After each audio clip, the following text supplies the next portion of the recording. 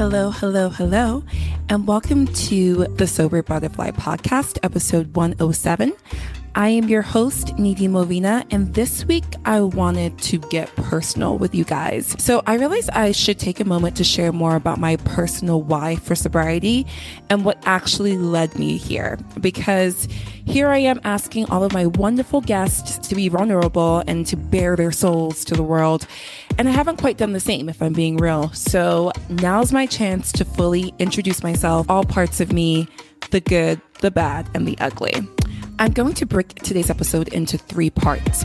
Part 1 is going to be all about my life before sobriety.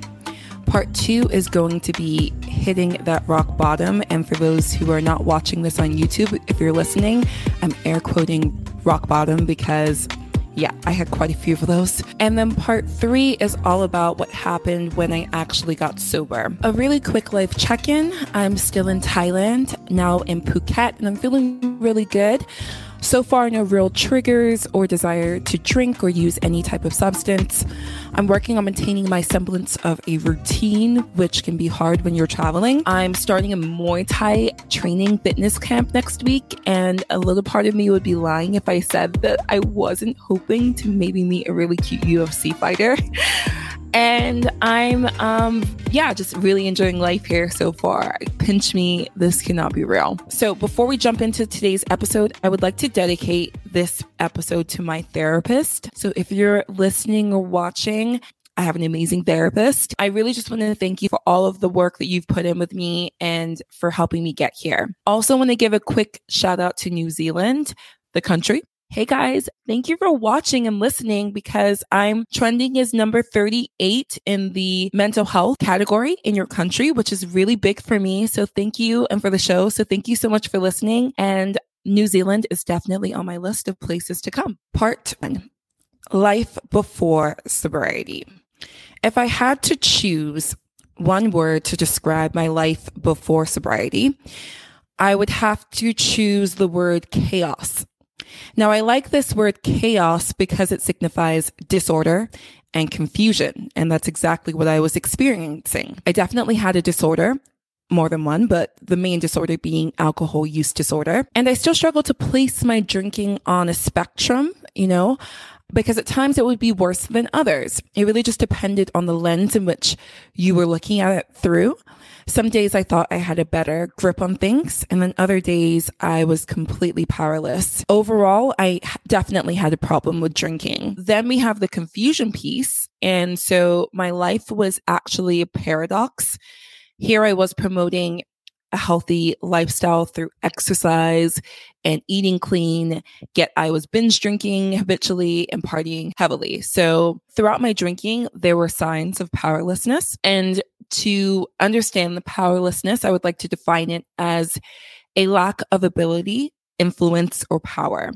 So I know now that I was powerless over alcohol because I always wanted it. I couldn't get enough of it, and I missed it when it was gone.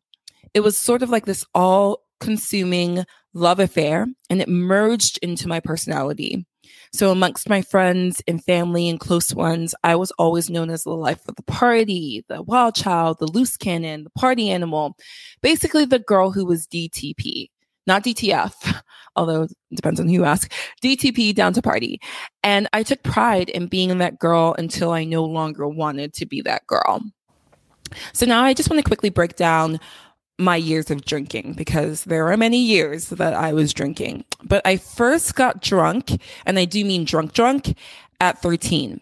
Now, I don't remember this experience in great detail because I blacked out. Just some context, I was visiting my cousin who was in college at the time, and all I remember was I drank almost a full bottle of Hypnotic, and I was never, ever able to drink that Blue Poison again. Then throughout high school, I didn't actually really drink that much. And my definition of not drinking that much was basically not drinking every day. I would drink on weekends, at parties, for example, to seem cool around friends. But I actually remember never being the one that wanted to start the party by drinking. That wasn't really like my motive. I do remember actually another blackout time. So after being 13, that was my first blackout. And then a few years passed. But when I was a senior in high school, I had a friend, my best friend, who was a year older. So she was a freshman in college, and she's actually passed, so rest in peace, Destiny.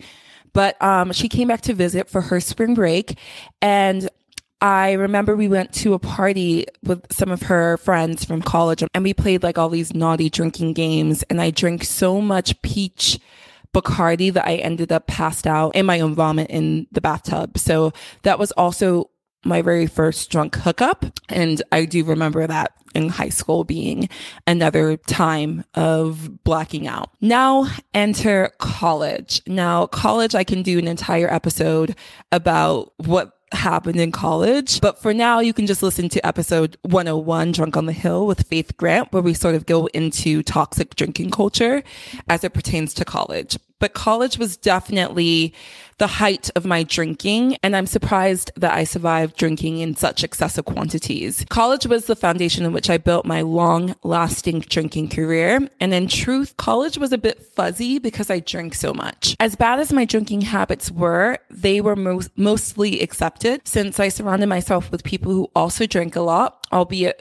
I was probably the wildest in the group. I earned a reputation for being, the wild card, which I leaned into. Mostly I had fun abusing alcohol and experimenting with other substances like Molly, weed, and ecstasy. But this was also the first time in my life that I started to use alcohol to conceal how I really felt and my emotions. My sophomore year of college, at age 19, I lost my father, and I really didn't know how to cope with this. This like gaping hole that I felt. And at the time I felt like I was being a burden to my friends, a buzzkill. I was tired of people feeling sorry for me. At that time, I also flunked out of a sorority I was pledging for. I failed my very first class that semester. I crashed through my neighbor's glass table, almost puncturing a major artery in my hand and bleeding to death. I lost 50 pounds almost overnight. I dated an emotionally abusive guy that I helped make lean with to sell to frat boys at Florida State. Basically, just painting a picture for you guys, I was really lost. Eventually, I did get back on track, but I never really processed my father's passing, and I learned negatively how to control my drunken outbursts more and stop crying so loudly. There was this period of about 3 years later on in my 20s that I didn't shed a single tear, which was concerning for me, but truly I believe that I cried so much for my father's death that I just had no more tears really left. After college, it was business as usual. I moved to New York for a program called Teach for America, where I worked as a full-time teacher and a part-time grad student. So on paper, everything looked great, okay? In reality, nothing could be further from the truth. So my first roommate in New York was sober, and she was also the first sober girl I had ever met in my life. It seemed like a very unlikely pairing, but we seemed to really hit it off. I'll change her name just for the sake of this podcast and consent, but let's call her Jamie.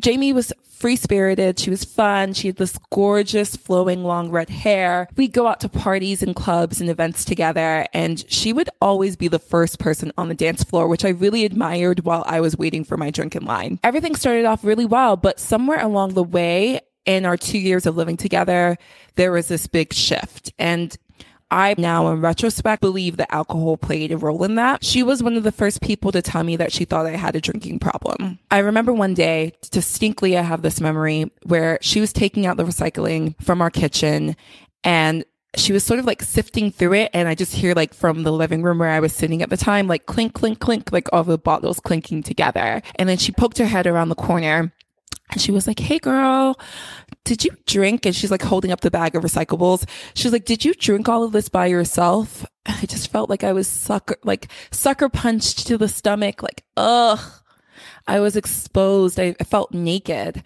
And she then said something like, "I'm really worried about you, blah, blah, blah, blah, blah." I kind of tuned her out from there.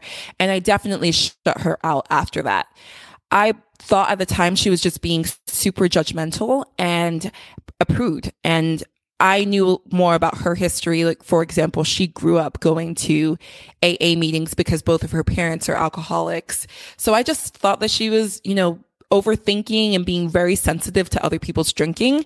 And I dismissed her after that. I really didn't want to hang out with her again. And also I felt resentful because she never used to let me smoke weed in the apartment. I remember that. That was sort of like the end of our real friendship and that union of us living together. So post living with Jamie, I'm now in my like mid 20s and I meet my first ever boyfriend who we shall call Trevor. Now, Trevor and I hit it off immediately after locking eyes at, you guessed it, a bar one night. And it's one of those love stories that goes, you know, boy meets girl, girl has to hide her drinking from boy. There's more to the story, of course, but I'm just focused on the drinking. So I remember Trevor thought it was cute. You know, those quirks in the beginning of a relationship when you meet someone, it's like, oh, that's so endearing. So he thought it was cute anytime I bought wine over, especially in the first few like weeks of us dating.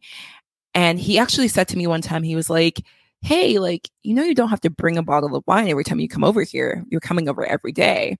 And I was just like, oh yeah. But in my head, I'm like, this is not for you. You don't even really drink wine like that. This is me. This is all me. Those 2 years of dating or being with Trevor was a little hazy too, because I was pretty much self-medicated for the better part of that relationship. Instead of talking my feelings and expressing them with Trevor, I just decided it was easier to like smoke weed and get high and like drink instead of like talking to him. And even though I was self-medicating, I was almost always very composed. I never wanted to embarrass myself around him, or especially his like very polished and distinguished friends. He was about 7 years older than me. So I remember always being the youngest at a function.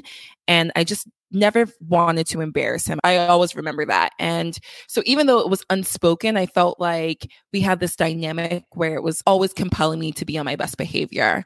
And I knew that it was over, actually. One of the first signs for me was when we got into our very first public drunken fight on New Year's Eve while we were hosting for his friend and his friend's wife.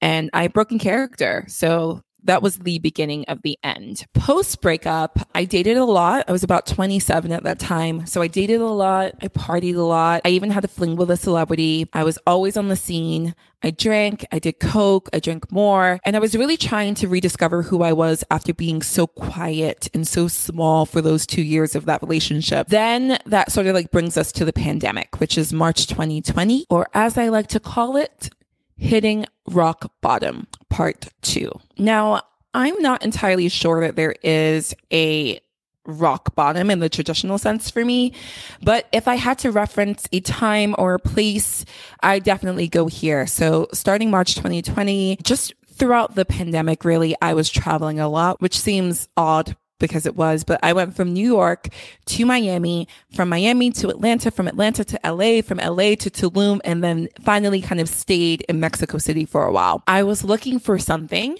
or really someone. And now I know that when you're in search of someone, you're really looking for yourself. But at the time, I didn't know that. So instead, I literally went looking for this guy. I was looking for this guy I thought I was in love with. I think we should give him a name. And for some reason, Cooper is the first thing I think of. So let's just say Cooper. So I met Cooper in March of 2020 during COVID, of course. And we had this really short-lived situationship, I'll call it, because it wasn't a relationship, but it wasn't just a fling as far as I'm concerned. And I just became obsessed with Cooper. And maybe it's because he ended things with me, which, if I'm being honest, ego, like I wasn't used to that. Maybe it's because the world was closed and I was bored and had too much time on my hands. Maybe there is no logical explanation, but I literally followed this guy from Miami to Atlanta to Tulum, right? And so when we got to Tulum, I repeatedly saw him hooking up with other women, quite literally in front of me. And I felt sick. Like I literally snapped. I was going crazy. And I know that's dramatic, but that's truly what happened. And then the 2 weeks that I stayed in Tulum, it was just pure misery. And so just to give more context about Tulum, Tulum is not good for someone like me because in Tulum, there's no drug that you can't get. For example, you go to the bathroom at a nice ass restaurant, and instead of an attendant greeting you with like a towel to dry your hands, you're being greeted with a cartel member who's offering you quite literally coke, molly, weed. It was dangerous for me. And so there was one moment right before I left Tulum. I'm sitting on the beach outside of Casa Malca, which is the former mansion of Pablo Escobar. Go figure. And I'm drunk and high on coke and mushrooms. And I'm staring, quite literally staring up at the stars. And I guess even though I was high, so I don't want to call this quite a spiritual awakening, but I definitely had a conversation with God in that moment. And I was praying for an answer to something. I was just like, help me. I'm dying inside. Like, I hate it here. And so the answer, it was a voice. I remember it was leave. So that's what I did. I left and I went to Mexico City because I believe in signs. And twice that week, someone had mentioned to me how amazing Mexico City was. So that's why I decided to go. I booked a flight literally on the beach high. And the next day I was on my way to Mexico City. And me going to Mexico City in hopes of escaping the party is quite laughable. CDMX, which is Mexico City, is literally where the party begins. And at that time, I had a really great Spanish teacher that I met daily with, actually, for online Spanish lessons. And she was also confident in my life. And she was very concerned about my overall well-being during this time and was another person that suggested that I stop drinking. So I followed her advice. You know, I'm heartbroken. I don't know anyone at the time in Mexico City. So those few moments that I was there alone, I really tried to stop drinking, and I lasted for maybe 3 days. And to be real with you, a big part of that is because I have food poisoning too. So it wasn't like fully, I don't know if that counts, but I did stop drinking for like 2 or 3 days, but it just I couldn't stick with it. Quite quickly, I met a group of friends in Mexico City. I stayed there for 9 months. And so I met friends and I was partying as hard as college. And these friends were basically socialites. So they had access to all of these amazing parties. And I just felt like I was transported to another time where you could smoke cigarettes inside and like do drugs openly and nobody really cared. It was a very different experience. I went there in the summer. By New Year's Eve, I started to check in with myself more. And I was like, yeah, this is not sustainable. Like, you're acting as though you're 21 years old again and partying all the time and just doing things that are not safe. So I decided to go to therapy. And that was one of the best decisions that I've made. And I'm so proud of myself in that moment for making that decision because it changed my life. So therapy is interesting, but usually I find the reason that you go to therapy is not the reason that you stay. I set out to go to therapy because I wanted to work through some issues I had with obsessing over men, and I wanted a quick fix solution to do so. Basically, I was also like hashing out my daddy issues and trying to make healthier choices when assessing future partners. Within that first session, after her preliminary questions, right? Like, she said to me, how would you define your relationship with alcohol? I was like, excuse me? I'm like choking. I was hungover in that moment, actually. I'm like, I don't know. I'm like, healthy. I think it's healthy. Healthy. And of course I'm lying, but I'm like, there's no way she knows that. She just met me. And so she goes, well, how do you know it's healthy? And I'm like, there's no point in lying to my therapist. Like, I'm paying her. I might as well just go there. So I'm just like, well, there's room for improvement. I definitely drink more than the recommended allowance, but I don't think I'm abusing it. That was my being honest, right? As honest as I could be in that moment. I can't really remember more about that session, but I do remember that question kept coming up with her. And she kept just saying, like, how would you describe your relationship with alcohol? And I'm thinking in my head, like, either you have the worst memory or you take terrible notes. Like, I don't understand why she keeps asking me this. Figured it out along the way that she was forcing me to sort of reflect and come to the consensus myself that maybe I did have an issue with alcohol. You know, I'm recalling details of a foggy alcohol-induced incident after the next. And then finally, I just confessed, okay, I think I have a problem. I think I have a problem with drinking. So I guess that's what you call a breakthrough in therapy. But what do you do with this new sense of knowledge or this new understanding? And so in my mind, I thought that moderating was the answer. So I tried to do that for a while. I would start with like a 2-drink maximum. I was like, yeah, okay, I'm only going to go out tonight and have 2 drinks. Of course, that didn't work. So then I stretched it a little bit and I was like, okay, let me be more realistic. I will try 3 drinks and a shot, please. Please. So week after week, Sonia is checking in with me, asking how it's going. And you know what? Sometimes I would actually stay within the parameters I'd set for myself. But, and there is a caveat, but the whole time I was miserable. So if I said a 3 drink maximum for a Tuesday night out at dinner with girlfriends, the whole time I'm counting my sips. I'm anticipating the next time the waiter will come around for me to order that next glass of wine. It was all consuming and exhausting, quite frankly. So I was not having a good time moderating with alcohol. That brings me kind of to the real rock bottom. So around the time I was getting ready to leave Mexico and I knew I was leaving, I was finding more excuses to go out. And one night I did MDMA pre-gaming at my apartment, chasing it with mezcal, straight mezcal, because I'm a G, or I thought it was a G. And then I went to the club with a girlfriend. And so when we get to this club, all these people are there that I know. And so everyone is visibly tripping on something. And I, of course, want to partake. So I'm blindly taking whatever powder that's being poured into my cup, sipping away. And then I go to an after party. And then all of a sudden it's 5 p.m. the next day. No exaggeration here. So imagine you get to the club at midnight and you party, do not sleep, continue drinking and, doing drugs until 5 p.m. the next day. I don't even know, to be real, to this day what I was on, but I am assuming it was mostly uppers because I didn't sleep the whole night. To those, 30 plus hours of partying, the come down was unlike anything I had ever experienced in my life. And I just remember feeling so unloved, so inadequate. And for the first time in my life, I thought that it was better just to not be here.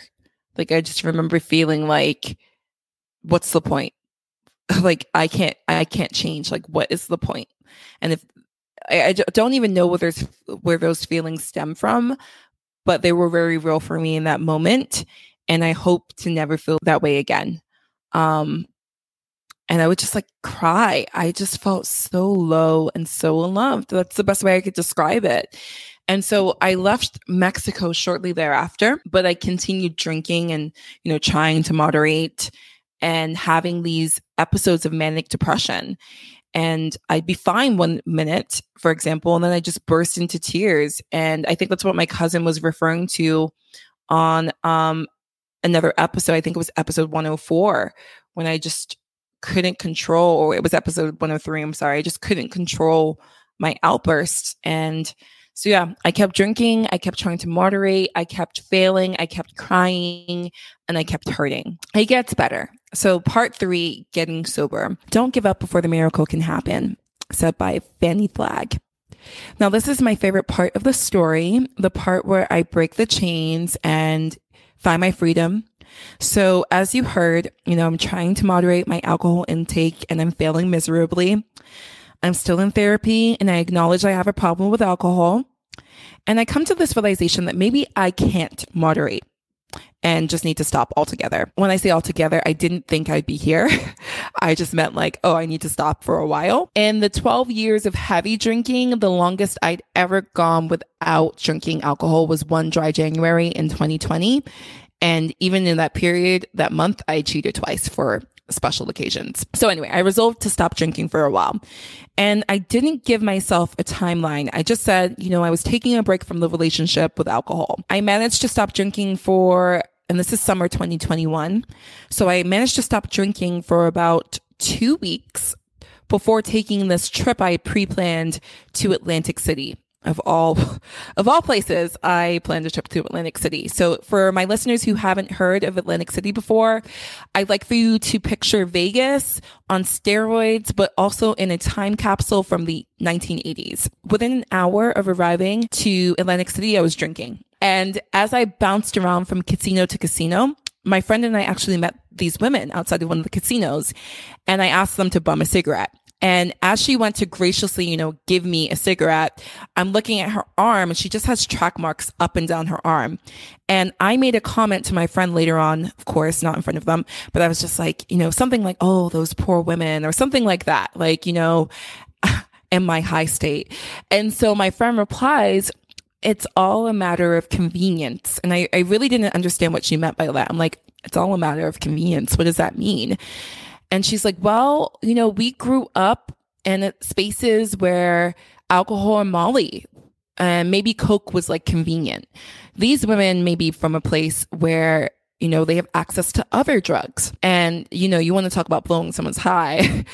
I was like, damn, that really struck me. Like, here I am feeling sorry / feeling better in a way, if I'm being real, like for this woman, when I should be looking at myself and not judging her for her drug of choice. I felt like just disgusted by myself. And the very next day, July 5th, 2021, I got sober and I stayed sober. What a ride. I will definitely pick up from here in another episode to share how my first year of sobriety went, but I really hope you enjoyed hearing a little bit more about my background with alcohol and drugs. If you relate to my story in any way, or if you have questions, or if you just want to connect, please reach out. You can follow me on social media at The Sober Butterfly, or you can email me hello@thesoberbutterfly.com. I love you guys so much. Thank you for listening.